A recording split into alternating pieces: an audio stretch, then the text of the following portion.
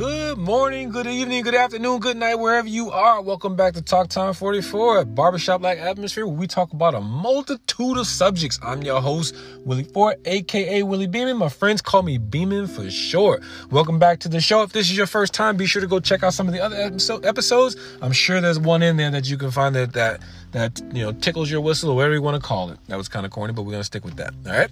So welcome to the show. Hope you guys have been having a good time. I know there's a lot of crazy stuff going on in the world, but we're going to switch it up a little bit. A little excitement. So today's topic for today is contracts and relationships and sex in relationships before you get married versus after you get married. All right. So I was watching the show the other day. We're just going to hop right in it. So I was watching the show the other day, and it's a husband and wife type show. And they were talking about like how they were versus in the present versus how they were before they got married. Right. So the husband says something very interesting. The husband in the show he said to the wife, we entered into this marriage to be in a monogamous relationship. And in that monogamous relationship, before we got married, we would always have sexual relationships. We'd have, a strong sexual relationship where we were intimate a lot of the time, all the time and things like that. And then once we got married, the wife began to complain that the husband was all over her when that never was the case before they got married. So the husband was asking the wife, why did you push monogamy on me if you knew that you weren't going to be able to continue to fulfill my sexual appetite, right? And not obviously, I shouldn't say, but the wife's response was, I didn't push you into a marriage, and I didn't, force you to get married and things of that nature. But my question to all you guys is, do you feel that it is unfair if a man or woman, either way, because the woman could have a sexual appetite and the man could change, after marriage, whatever the case may be. Do you feel that if you enter into a relationship knowing that your partner has a strong sexual appetite, and that changes, do you feel that they have a right to feel like that's unfair to them, or that you need to continue to uphold that drive? Because again, I've had this conversation with friends and things like that, and I know that at times things change. People have life changes. People have things within the relationship that changes. The partner could be doing things early on in a relationship. We call that honeymoon phase. The partner could be doing things early on in the relationship that they no longer do, which in turn the result is that the partner no longer has the drive that they had before because they're not getting the same thing. So there's a lot of different elements that can change. But do you think that it's okay for that to happen in a relationship where now the partner feels like they're not getting the same thing they're getting because now they're married? And I think one of my friends put it, because now they've bought the cow and now they feel like they no longer have to work for it because they've already owned it. They already got it. It's theirs.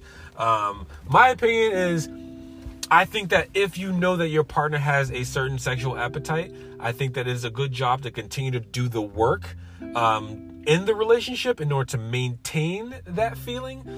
Because again, a lot of things happen in the course of a relationship. And the last thing you want to do is to create an environment where the partner that's no longer getting or having that sexual interaction or getting that sexual appetite met.